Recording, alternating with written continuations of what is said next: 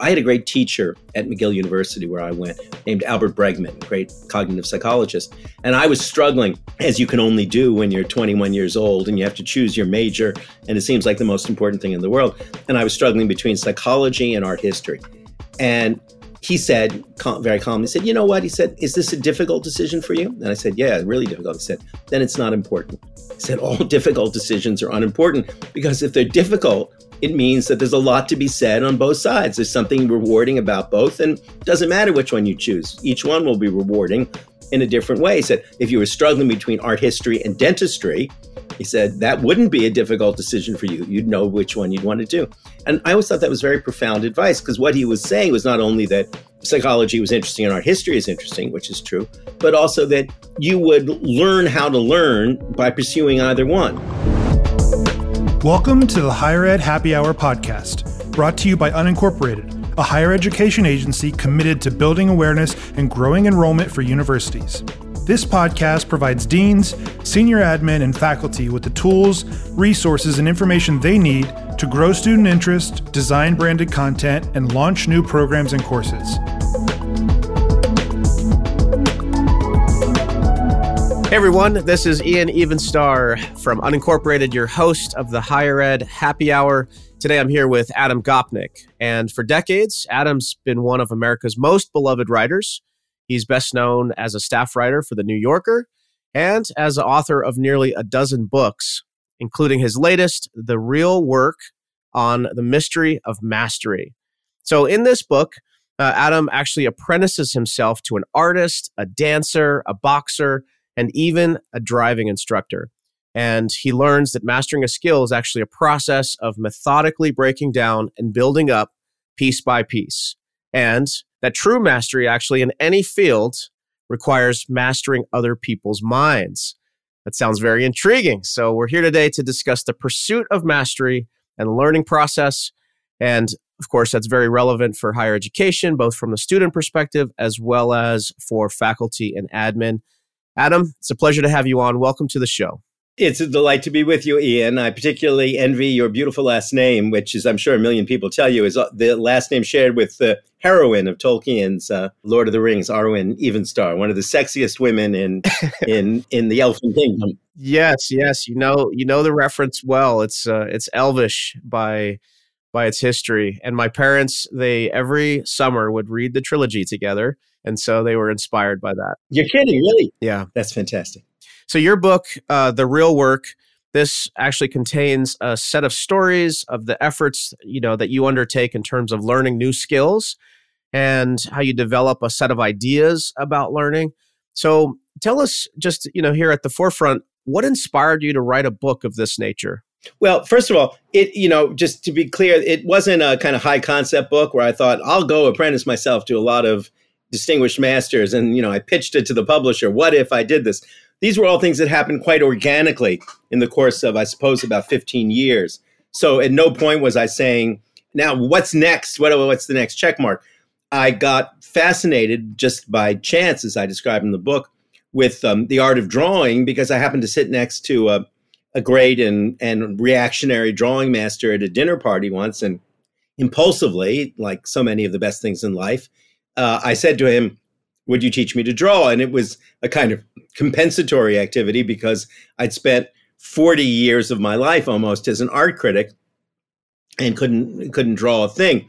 Then I had to learn to drive because I wanted to relieve my wife in summertime when we go off to the ocean. And she was the one who had to be rousted out of bed to go get cinnamon buns for the kids. I could go on my bike, but it took an hour and a half for me to get the cinnamon buns and bring them back.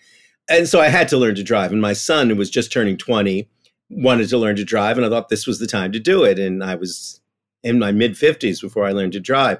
So all of these things happened quite organically. I wanted to learn to box, to get in better shape, and so on. But I realized as I was writing these things, and in the nature of my work, turning them into comic essays for The New Yorker, where I've been for so long, I realized that they had a common shape and a common purpose and even a common point. And that was exactly as you said, first, that there's a beautiful commonality about instruction and about learning.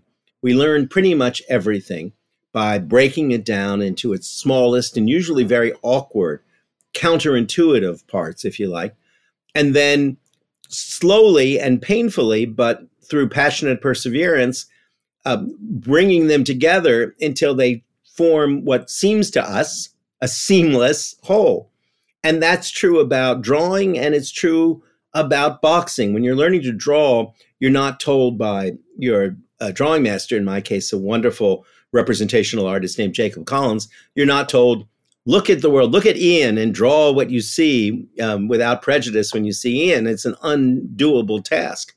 It's an inexplicable instruction. Instead, you're taught a series of little sub-schemas and routines. You look at Ian and you say, where on Ian's face does the smile line on the right side of his face fall? Does it fall at 3 o'clock? Does it fall, in that case, more like 5:25 or something?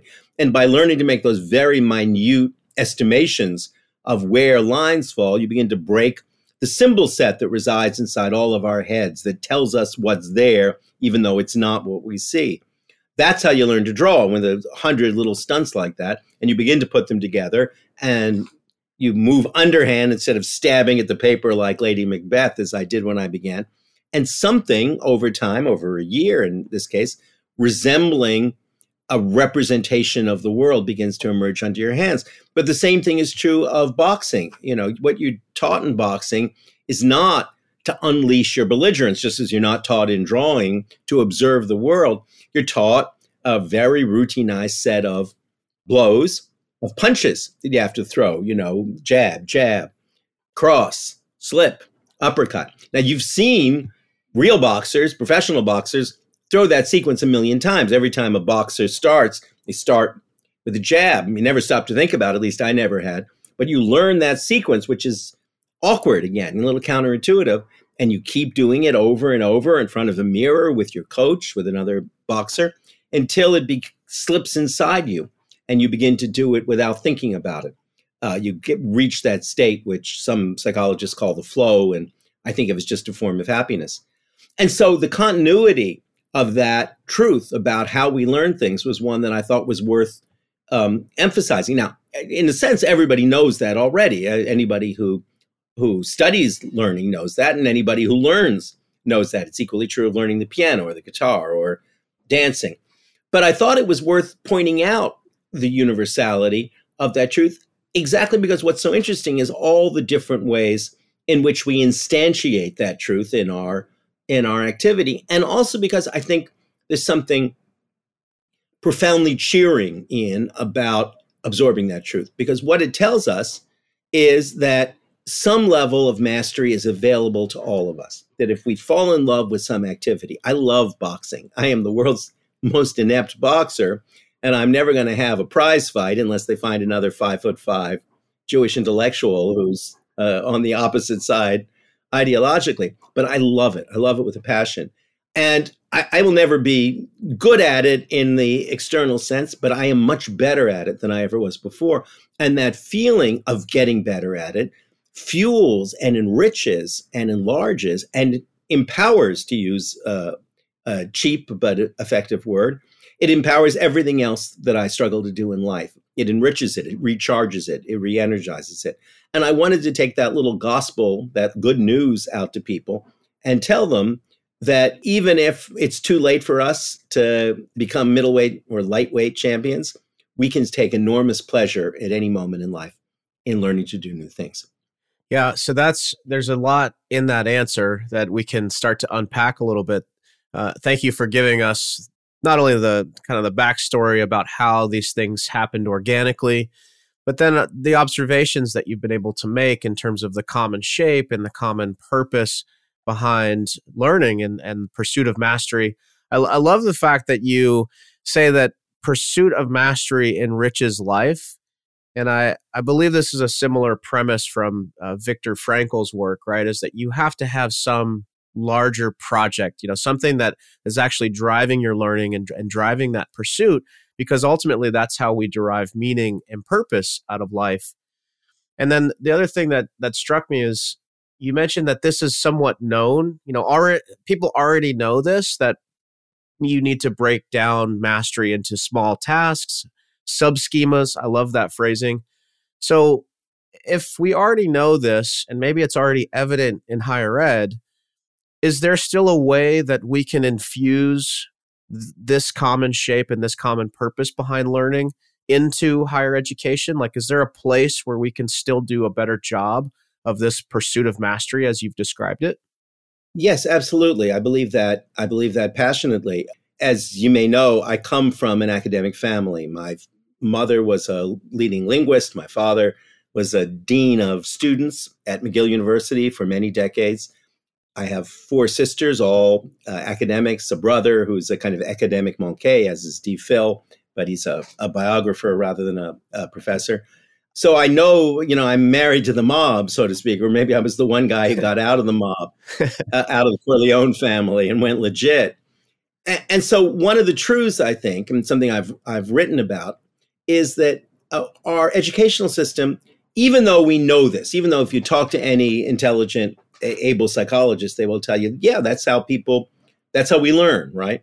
Or any inspired teacher. And I think one of the things that I hope makes this book entertaining is that it's filled with irascible, impossible teachers, centaurs in the sense in Greek mythology. The difficult mythological animal is the one you can learn from, not the amenable one. But I think we know it, but we don't always put it into practice. We don't put it into practice at all. And as I've written and said, we tend to be achievement directed in education and as a society as a whole. As we want you to get the better grade. We want you to get to the next advanced class. Above all, in our benighted society, we want you to get into the elite university. Let's put all million quote marks around all that. But we do. We want you to, as a kid, as an ambitious kid, to go through a series of achievement gates, like a rat running through a maze.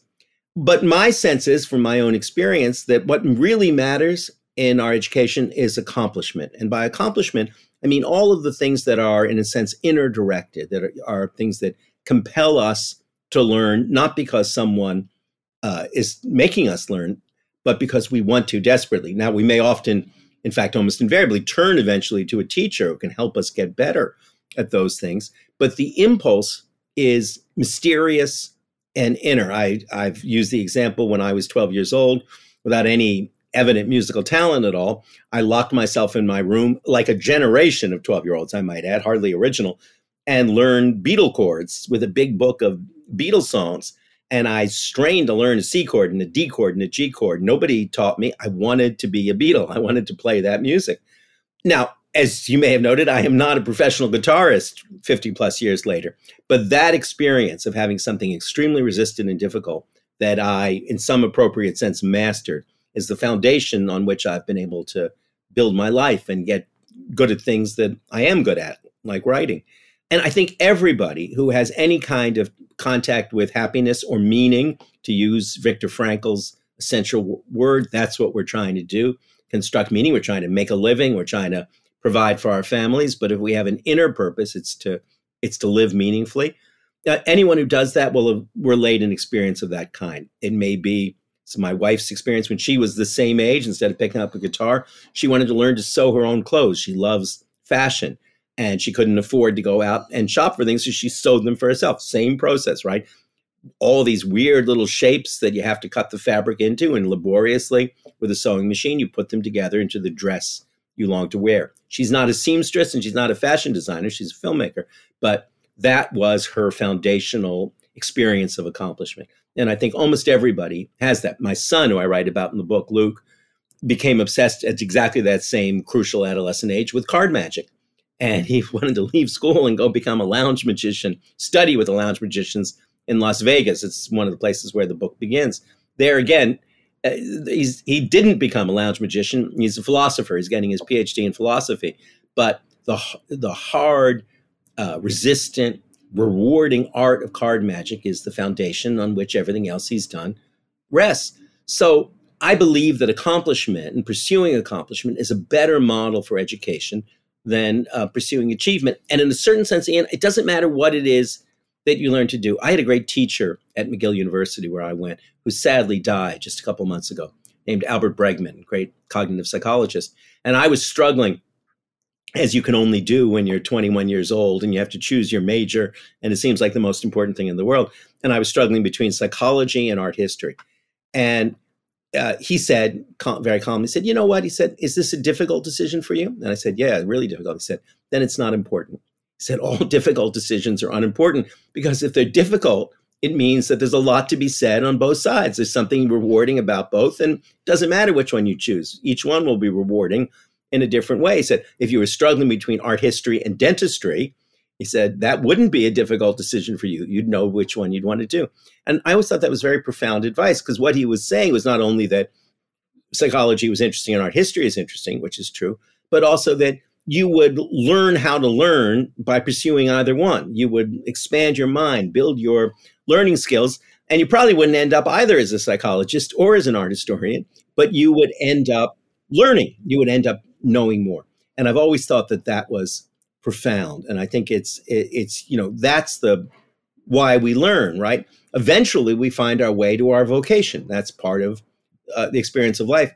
But we find our way to our vocation, in my experience, and the experience of the world as I've seen it, much more frequently by pursuing the passion that we love in front of us, which eventually becomes the fuel that energizes the vocation that we have. And now we're going to take a quick break. Want more of the most important higher ed news, insights, and perspectives, but don't have time to look for it? Visit unincorporated.com to subscribe to our higher education news brief, where you'll get the top stories in higher ed delivered straight to your inbox every Monday. And now, back to the discussion. I love this distinction you've made between accomplishment and achievements. I think that there's a lot there to highlight, footnote, and dig into, especially when it comes to the way that we design our curriculum within class, the way we deliver our lessons, and the types of activities that we do in class versus asynchronously in our homes. But the notion of pursuing accomplishment versus achievement, I think, is a really classy distinction and great advice. It's clear that you have your own overwhelming amount of intellectual curiosity, growth. It's clear you're a lifelong learner. I mean, look at all the new skills that you're interested in pursuing. Is this a learned trait? Do you think that you've always had this lifelong learning compulsion, or is this something that that was innate, or that you had to learn over time? It's a terrific question, Ian, and I'd have to reflect on it. I'm one of those people who was always ineducable in the sense that I never liked school. I always hated school, and I had to teach myself things for them to be really meaningful to me, like learning guitar and then piano and so on. I was blessed, like everybody. Nobody can truly sort out what's genetic and what's environmental or nature or nurture. I was blessed to have a wonderful upbringing with 5 brothers and sisters, all of whom were curious, mother and father, who had the flaws that we all have as parents. I have with my own, but who had inestimable gifts, and above all, the gift of opening up the world to us on even terms. Going to museums not as a chore or to be lectured, but as a part of life, going to hear Shakespeare and Sheridan when I was little, teaching us that those things were sources of delight, not sources of instruction, but sources of fountains of pleasure, not of purpose. And I'm profoundly grateful to them. And I'm sure that my own taste for the next thing is fueled by their teaching. I will add that I think, Ian, and it's funny because when I began this book, I never intended to become an apostle for late in life learning, which is a whole thing, right? But I am, and I'm not apologizing for having found in the course of presenting this book to the world that was one of the frequencies that it vibrated on, because I think it's true. I think that as we get older, if we're lucky enough to be healthy and to have the chance to do it, we grow enormously by doing the next new thing. And even though I love the thing I do, writing passionately, I like doing it more now than I did when I was 25. I like doing it more now than I was 55. I have no impediments to pursuing my own vocation, and I know that it's the thing I do well. It's what I'm here to do. But I find that the secondary passions are as important. This isn't in the book, but it's something that came to my mind the other day. I know I shouldn't talk about things that aren't in the book. I apologize to my publisher. That's not how you sell a book, by talking about things that aren't in the book. But in France, there's a phrase, you say, le violin d'Ingres, which means literally the violin of Ingres, Ingres being the great neoclassical painter of the 19th century. And Ingres loved to play the violin. He wasn't terribly good at it. He wasn't bad at it, but he was not remotely as good at the violin as he was at drawing and painting, in which he was matchless. But he was immensely proud of his violin. He insisted that it be at the museum that he bequeathed all his work to. He played it whenever he had the chance, and it became a proverbial expression, right? The secondary passion that fuels your primary passion is Ingres' violin. There's even actually a restaurant in Paris called Le Violin d'Ingres that was opened by a great pastry maker named Christian Constant, who also wanted to do, cream sauces and savory dishes. So that's what he called it. And I think there's something very profound about that. And I know very few accomplished people in my sense who don't have their own violin, who don't have a secondary passion that fuels their primary passion. Mine is music, guitar and piano, and doing those things. I channel that somewhat in my vocation as a songwriter, but I don't write the music, I write the words, because that's what I'm good at. But I think that's an incredibly rich thing. And I think that, we tend to condescend to later in life learning, even if we officially approve of it, right? I was at a play the other day, Ian, where it was sort of an expose that one of the characters in the play wasn't actually a tenured professor, but was doing, continuing learning, was in that program. And the response was, oh, what a phony, right? And it infuriated me, because that's exactly the person who is playing the most creative and carpentering role in helping people. As I say, we tend to condescend to people who are pursuing a new hobby, like it's a time filler. But I'm just think that somebody who's, doing, an older person who's doing macrame or yoga or batik or learning to write short stories or all of those things, they may never be expert at it, but they will achieve a level of mastery at it. And it is the sense of the flow, the return of happiness. And what is happiness, after all? It's simply our capacity to be absorbed in something outside ourselves, in a meaningful system outside ourselves. Think about all the moments you've genuinely been happy, including erotic moments, right? And it comes exactly from losing yourself in another, in something outside yourself. That's what happiness is for human beings. And you can re-access that kind of happiness by pursuing new kinds of mastery at any moment in your life. Yeah. So one of the big critiques on higher ed, or at least a lot of pressure on higher ed to show career outcomes, to show the return on investment. So we hover around this topic and this idea quite a bit on this show is, how do you communicate the value of something that maybe doesn't have a direct return on investment, or that return appears in a multitude of different ways. And you're obviously an advocate for the importance of intellectual curiosity, lifelong learning. So how do you feel higher ed, a university, can effectively communicate the value of fostering intellectual growth? I think about it all the time because, as I say, I come from a family of academics. I make a major part of my living by going from college to college, university to university, doing a convocation, doing a, I went out to Stanford to speak up on behalf of the humanities to the STEM students, to tell them there's real value in studying art, history, and English. I got those kinds of steady, opaque looks from the kids, but as I say, I spend a lot of time doing that. And, we can make a lot of points historically. The sciences usually, to a surprising degree, get their inspiration, get their spark from the arts. That's not a fantasy or a, Pollyanna-ish myth. It's true. The story I always like to tell is people don't, everybody's heard of Galileo, but, Galileo's father was a lute player, and he was a theorist of tuning, of lute tunings. And Galileo's taste for the empirical and the practical, for putting aside Aristotelian speculation in favor of empirical observation, came directly from his father's intense involvement with the specifics of lute playing, and also with the idea that you could make the lute, there were better ways of lute tuning that weren't part of the inherited tradition. That's a small but I think significant story about, the arts feed the sciences. We could replicate those stories endlessly.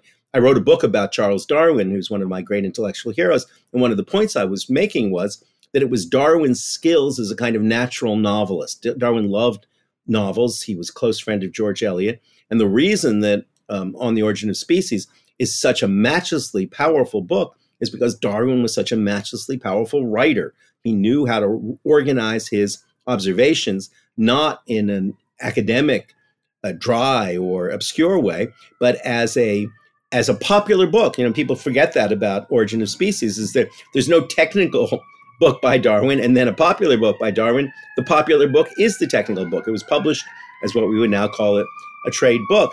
If Darwin hadn't been a lover of literature and a maker of literature, the history of evolutionary theory would be very, very different.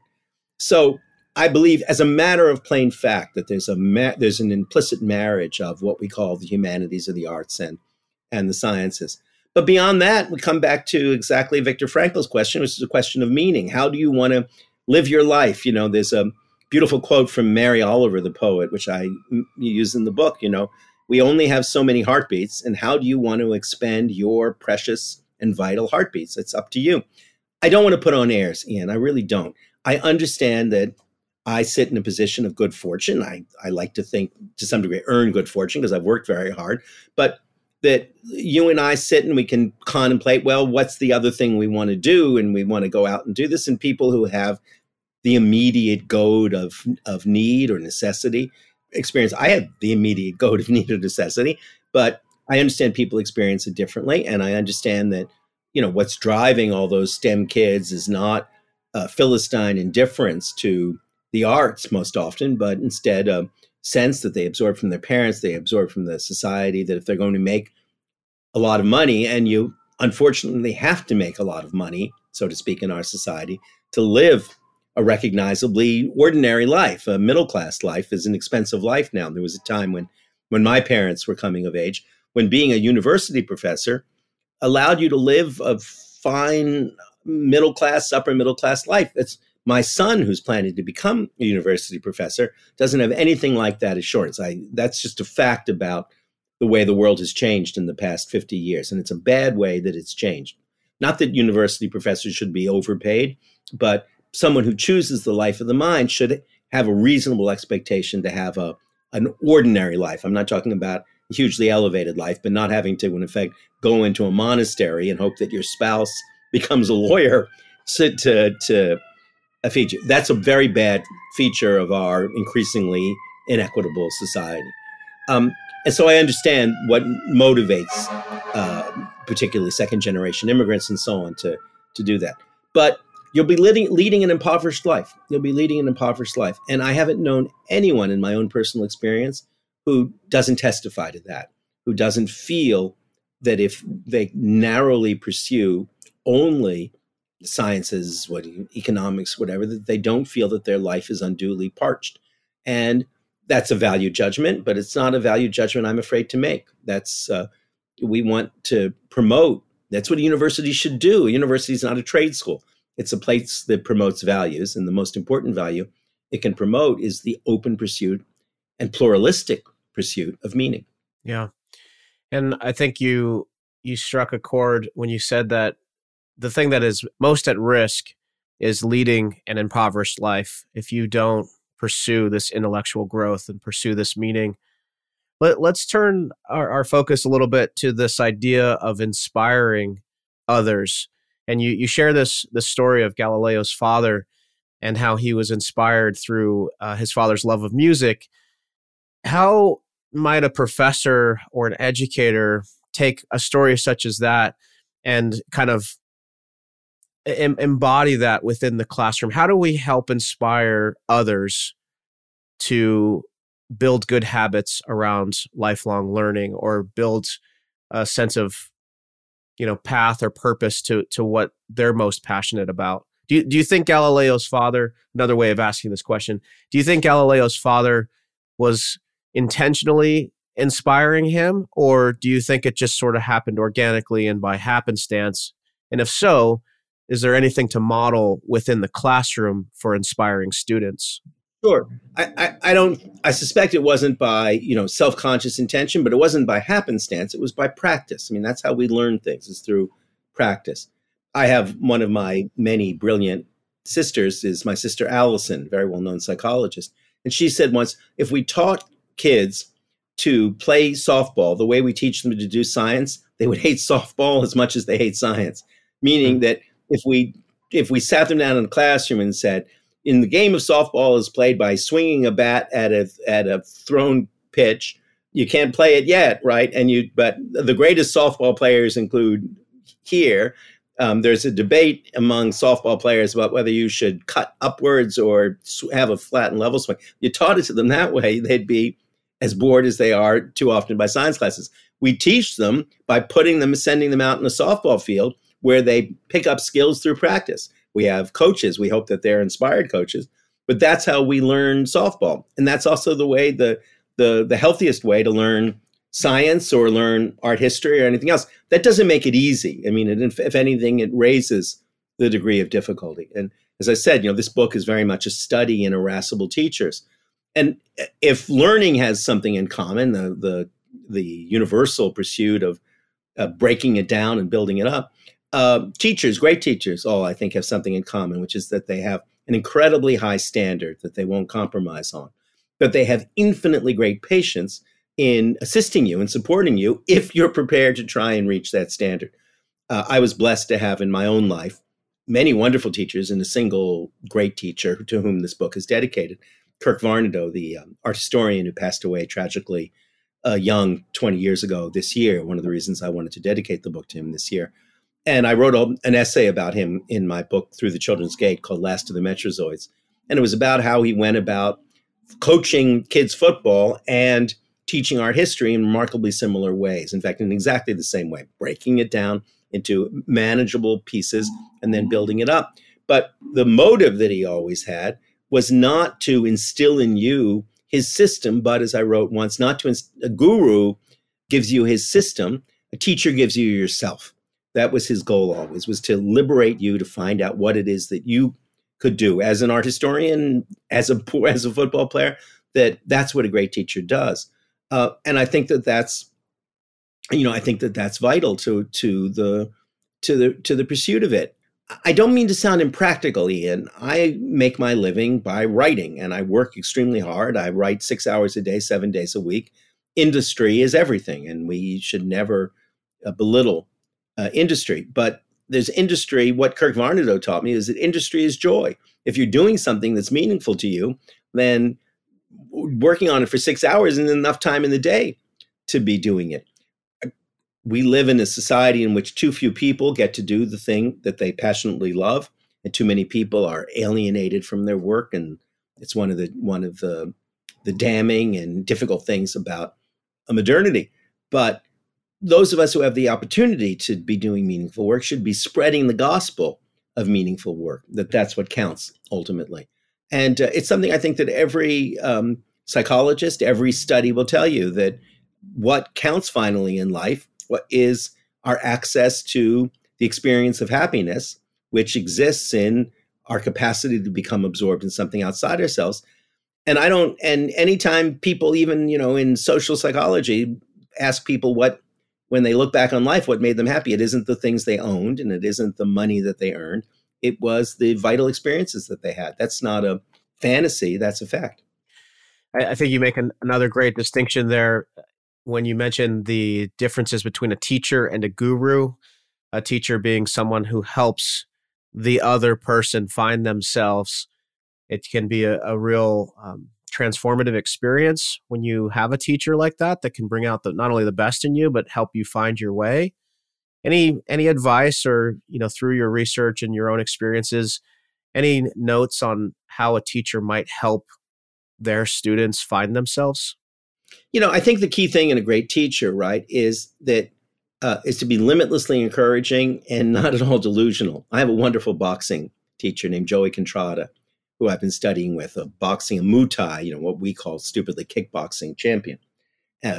And he took me on in my 60s as a student.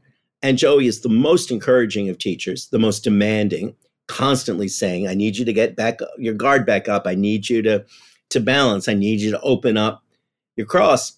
But he never participates in the delusion that I'm ever going to be a good boxer, right? That's not what we're trying for.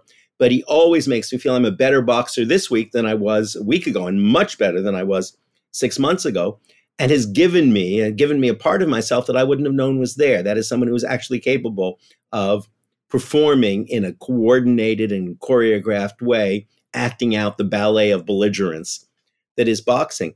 And that's enriches the way I stand up straight in the world and the way I feel when I walk down the street.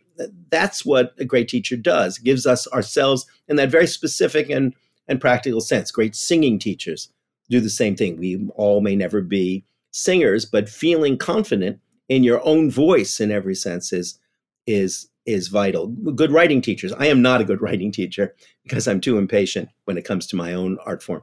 But good writing teachers do that too. They make the student search for his or her voice. And though, again, your voice, when you discover it, may never be Alice Munro's voice, it may never be that caliber. It is your voice. And there will be a meaningful place for you in the world of words if you pursue it adequately. That I know from endless experience of encouraging people to make the commitment. So, I really do believe that we can all have that experience. And as I say, it's not something that I think is delusional, right? We can't all be masters at things. We can't. I used to have a friend, famous director, who said, if I were running a school, the first thing I'd do was take the kids to a room of Rembrandts at the Metropolitan Museum and tell them, you will never do anything this good in your life. And he meant it not as discouragement, but exactly as saying, value, cherish the highest possible standard that you can, exactly because it gives your life meaning to know that greatness is possible and we're all going to pursue it. And we may not get there. You want someone who's going to tell you not that you're on top of Everest when you're not, but that scaling Everest is a worthwhile activity. Scaling Everest may not be a worthwhile activity at this point in history, but metaphorically, scaling Everest is. So, I recognize as we talk, Ian, many of the truths that I have to tell you we hold these truths to be self-evident. That's one of the most powerful sentences in English, because that was what Franklin and Adams were saying. These things are self-evident. We shouldn't have to argue about them. And similarly, the things I'm saying ought to be self-evident. We don't have to argue about them. What we have to do is instantiate them in our instruction. That's all really well said.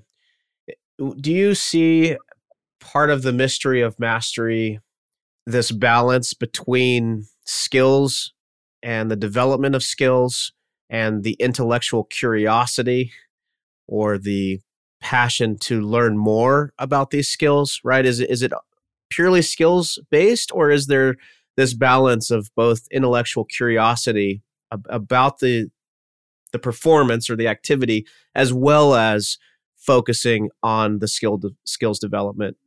Obviously, the two things are deeply entangled and interlocked. I do think that there are signs, and as I say, I don't set myself up for a moment as an expert on the psychology of education. I'm a quixotic essayist who pursues learning. But so many people who have come to hear me speak in the time I've been out with this book, and I am truly the Willy Loman of American literature. I've been in 25 cities with my little satchel pushing my books. So many people who've come to hear me speak come up and say that they are engaged in mastery learning, skills learning, right? Trying to redo curriculums for kids especially, so that they're focused on mastering things rather than rote learning to the test. I recognize that's very difficult. I recognize, Ian, that if I were a better person than I am, I'd shut my mouth and go teach elementary school in an underprivileged environment. And I recognize the people who have made that saintly decision to go teach underprivileged kids in an environment have a much higher and steeper path than the one I'm describing. But I don't think it's a different path. I think it's the same path of imbuing in kids a love, of confidence in their own capacity for accomplishment, their own capacity for mastery. Every teacher I've spoken to nods enthusiastically at that thought, and they all regard I'm talking now about elementary school teachers for the most part, and they all regard with great regret the way in which we have to, if you're in a public school, you have to teach to the test, or even in the, I hate the word privileged and never use it, but even in the highly fortunate, progressive and independent schools that I've known, they hate the way in which the kids are being funneled towards college. I remember one of the smartest teachers my kids had saying, I just wish I could shake these parents and tell them there is no bad outcome for any of these kids. There is no bad outcome for any of these kids. Forget Ivy League schools. Forget all that. There are one of the, as you know, I'm sure, and it's one of the things that those of us who grew up inside the university know, there's such an abundance of gifted PhDs in the world now, an overabundance in some ways. One of the themes of the book is that mastery in modern times is much more widely disseminated, much more widely available than we quite know. It's a digression, but I tell the story of the great chess playing automaton that worked exactly on that principle. Everyone thought you could never find a genius chess player to put inside this machine. And the guy who invented it, the magician who invented it in the 18th century, said, yeah, there are genius chess players in every chess cafe in Europe who need work. And in the same way, there are genius PhDs coming out of every university now, and some of them work at Yale and some of them work at North Dakota State, and they're about equal in terms of energy and intelligence. So it doesn't matter where you send your kid to college. They'll be exposed. They only need one great teacher. They need one great teacher, and they're just as likely to get it at some school without a spectacular heritage as they are at some school that does.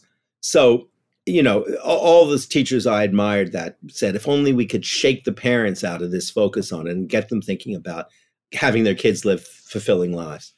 It's so true, too, when I think back and reflect on my educational experience, both, going through high school and then into post-grad work even, there's always that one great teacher, the one transformative person that really stands out and was really that gateway to the next path. I was blessed to have one great teacher, Kirk Varnado, many wonderful teachers, one great one in Varnado. Mm-hmm. But my dad, came from a simple background. Nobody in his family had ever graduated high school, much less gone to college. And he had a college advisor who said to him, you're a smart kid. You should think of going to university. And in those days, he recommended Williams, which was out of his experience. But those days, University of Pennsylvania, he was a Philadelphia kid, was available. It was the good local school. If you were a smart high school kid, you could go and you could work your way through it. And that's what my dad did. My mom, who was much smarter, got a fellowship to Penn from similarly undereducated, underprivileged immigrant background. But in both cases, there was one great teacher, a math teacher or a guidance counselor who said, you're capable of doing this, right? And those are the people who are heroic and still we ought to encourage, obviously. So I'm gonna tee up what I think is maybe one of the more complex or difficult questions here. But there was an article that you wrote, The Information and How the Internet Gets Inside Us. You know this one? I remember it, yes. Yeah.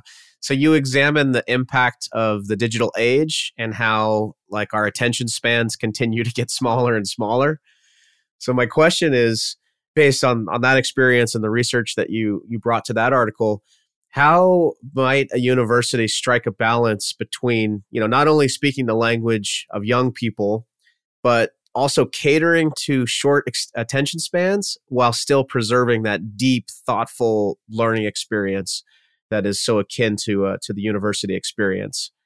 Well, it's funny, as an essayist over 40 years, there's some things people come up to me and say, I love that piece you did about the ghost moths in Sweden. And I'm saying, oh, I'm so glad. I go, what? When did I write about the ghost moths in Sweden? And I did. But that piece, the one you mentioned, the information, is one that's still like a satellite, is still orbiting the Earth. And I'm conscious that people read it. And it's strange how that happens. Pieces I worked equally hard on vanish. But I was trying to make a case there that we're at any moment in history. I said that there are three schools of thought. There are the never-betters, the ever-wasers, and the negative. I forget what I called them.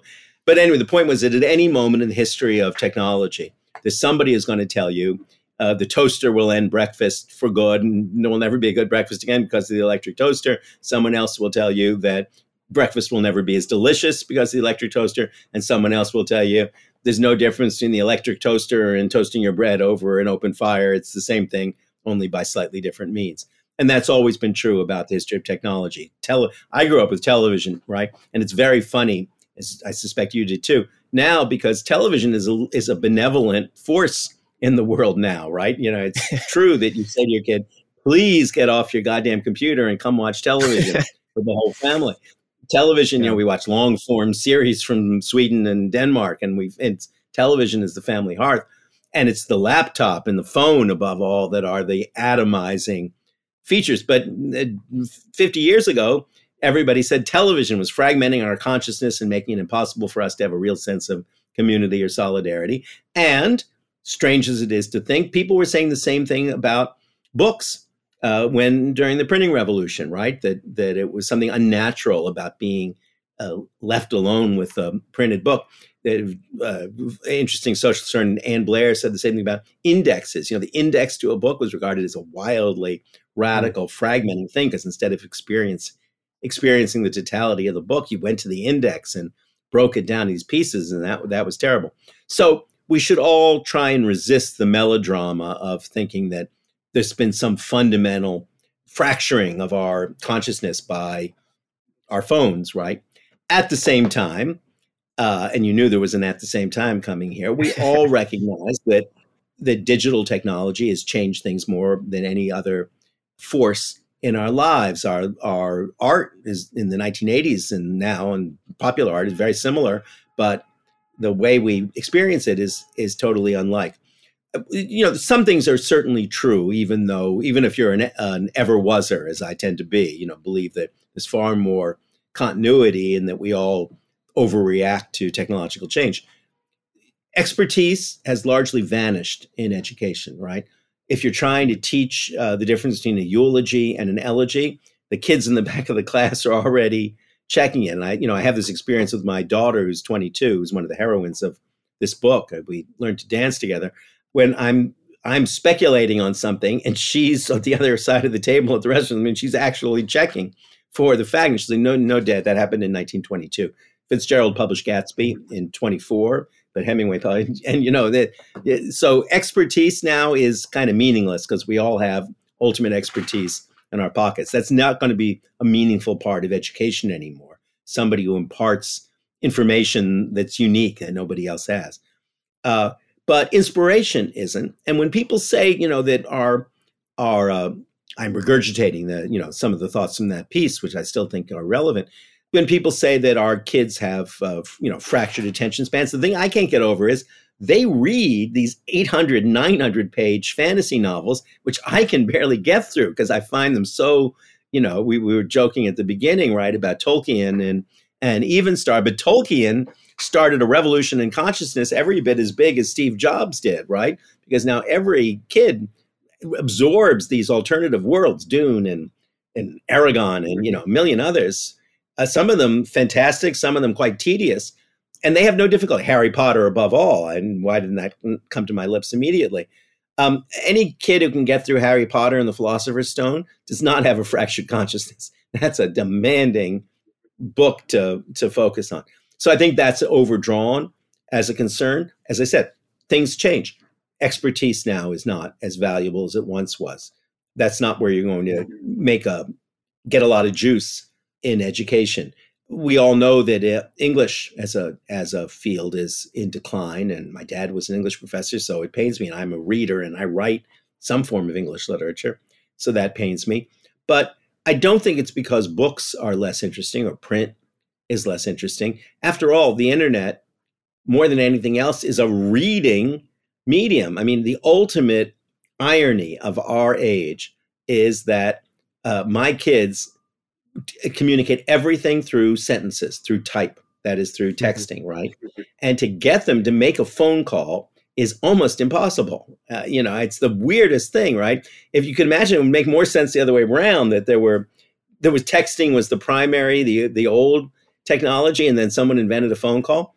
But it doesn't work that way at all. You can't get them to make a phone call. They rely on reading. So when people say reading is dead in the age of the vision, it's not dead. That's all they do is read and write. Now, they may not read and write at a Dante-like level, but they're reading and writing. And I think that that's part of the truth of it. So in that sense, I'm not at all pessimistic. I think that the general truth about technology is that it on the whole, it tends to be steady state, and that our fears are always the same, right? And every generation we say whatever the new technology is fracturing our kids' consciousness. And whatever the popular entertainment is that is produced by the new technology is ruining their morals. And that can be true about comic books and juvenile delinquency in the 1950s, and it's true about video games and psychopathic violence in the 2020s. Yeah, absolutely. And we'll probably add AI to that list as well. I just did 2 pieces recently about AI because, like everybody, I'm fascinated by it. One about literary written AI and one about visual AI.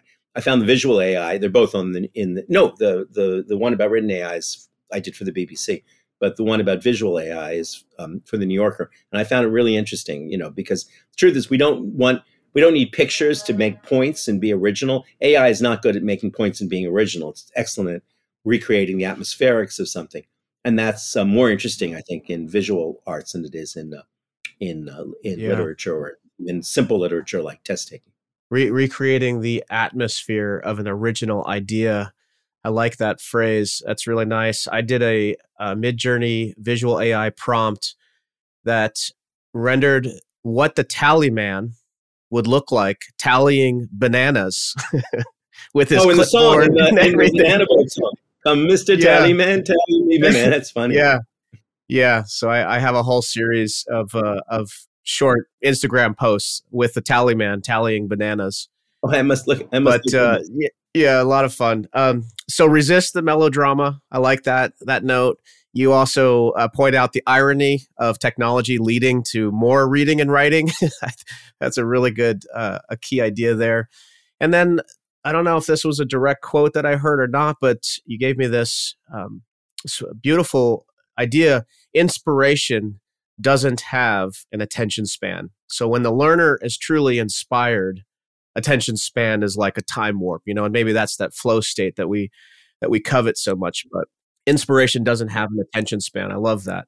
I think that, and it's exactly the point of this book is that once you're into it, you expand endlessly. And again, the other point, I use the metaphor in the book of the hummingbird and the elephant, which was an alternative title for this book, because that old myth that hummingbirds and elephants have the same number of heartbeats in a lifetime. The hummingbird has hers 1 billion heartbeats in 100 days, and the elephant in 100 years. Turns out to be true, roughly speaking. In grosso modo, there's talking about the great things that only universities can do. At North Carolina State University, there's a heartbeat program where they count heartbeats of mammals and birds.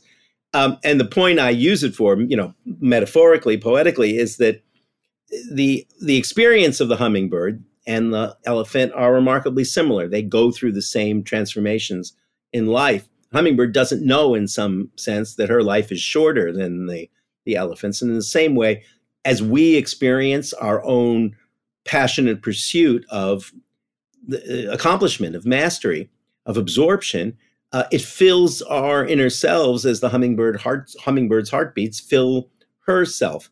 And so in a very real sense, it doesn't matter how we're judged in the external world of the elephant, unless we want the elephant approval, and it can fill us. I'm aware that can sound like a myth, if only it were so. But if this book has a point, is that it can be so even in the life of a dullard like myself. That's great. So we have time, I think, for one more key idea. I've always thought in my professional career and thinking about the education space as well, that there's a high level of performative. There's a performative aspect to your career. There's a performative aspect to when you take the quote unquote stage as a student, first year student at your college program. There's a performative aspect of every time you enter that Zoom room or enter that in-class moment with your students as an educator, right? There's this moment, and I'm paraphrasing here, but you reference this moment of performance and how the moment of performance is everything. and how we need to be able to focus and perform at our best when it matters most. So can you just tell us more about this idea of performance and how it relates to learning? The two senses in which I think it's vital, right? One is that all our interactions are performative. We're acting ourselves in some way. I had a wonderful driving teacher named Arturo Leon, and what he was teaching me to do was to perform for the driving inspector, for the woman who was going to be in the car with me watching me drive. And I had to learn to perform for her benefit. And it was one way of learning to drive. And he had a wonderful expression. He said, become the noodle, Adam, become the noodle. He meant you want to be at ease, you want to be upright and paying attention, but you want to communicate your ease to the driving inspector. That'll impress her much more than whether you can parallel park or not. You look at home in the car. So there's a powerful element of performance in all the mastery that we undertake. And I think that's very true.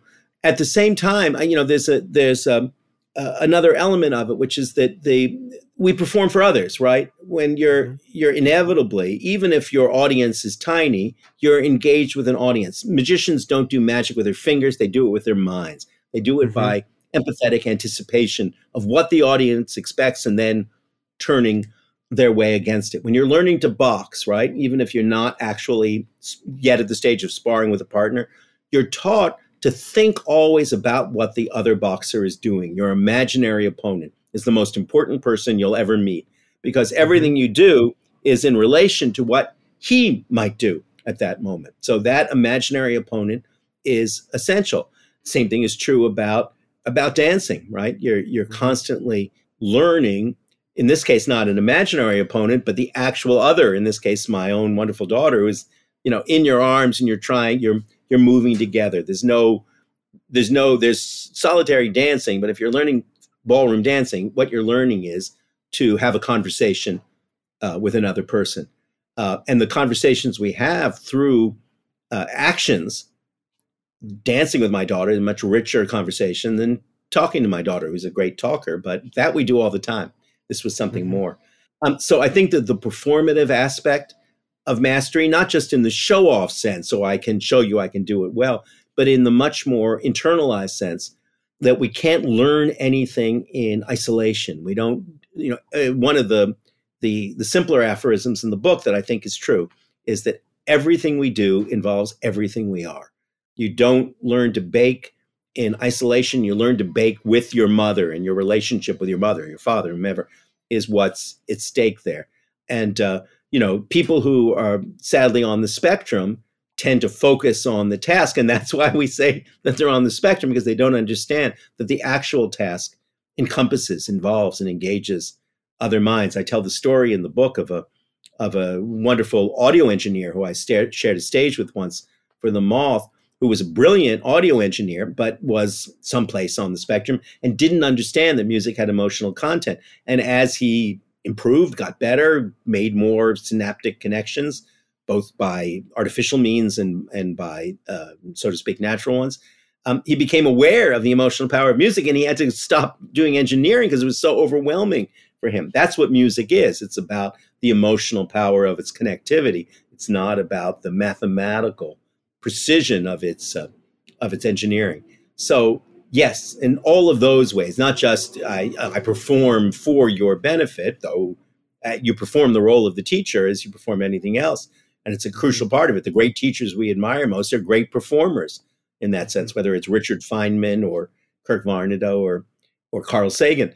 And that's vital to her, Elaine Pagels. And that's vital to it. And I think that in all those ways, performing mastery is a vital part of achieving it, or I should say, accomplishing it. Yeah. Wonderful. Adam, thank you so much. What a great collection of ideas and, really, really stimulating discussion. I encourage everyone that's listening or watching, go out, pick up a copy of The Real Work on the Mystery of Mastery, where you're going to hear, a lot of these key ideas echoed again, as well as others. Any final thoughts or kind of parting words you want to leave us with, Adam? The parting words is very interesting, right? You write a book and then the book writes you. I wrote this book out of my passions and my experience. It's essentially, I saw it as a comedy, a series of comic essays. And I've been out sharing the book with people, and they're teaching me what the book contains. And it's in some ways a humbling experience. As I said, I didn't set out to become an apostle of later in life learning, but I'm proud that's one of the ways that the book is being read and understood. And I think that the degree to which all of us, when we take those leaps, I tell the story in the book of catching the bullet quickly. My son went to work as part of his magic obsession with David Blaine, the great magician, stuntman, performer of every kind. And David was working on the bullet catch. That's the thing where you literally catch a bullet in your mouth. Someone fires a rifle, you have a titanium cup in your mouth, and you catch the bullet. Usually it's done as a gaffe. It's a trick. It doesn't actually happen. But back in the day in vaudeville, they did it really, and a lot of magicians got killed. And David wanted to do it correctly. And so Luca came home and I said, well, how's David going to do it? And Luke said, well, it's a very strong cup, and it's a small caliber bullet, and it's a laser guided rifle. And I said, oh, so there's no trick to the bullet catch? And Luke said, oh, yes, Dad, there's a trick to the bullet catch. And I said, well, Luke, what's the trick to the bullet catch? And he said, Dad, the trick to the bullet catch is catching the bullet. And I thought that was the most profound piece of wisdom I knew. The trick to the bullet catch is catching the bullet. The trick to everything we do is that moment when we finally face an audience, reality, rolling the stone up the hill, publishing the book, and dealing with all of the surprising reactions that ensue, and you hope that the bullet ends up safe in the steel cup in your mouth.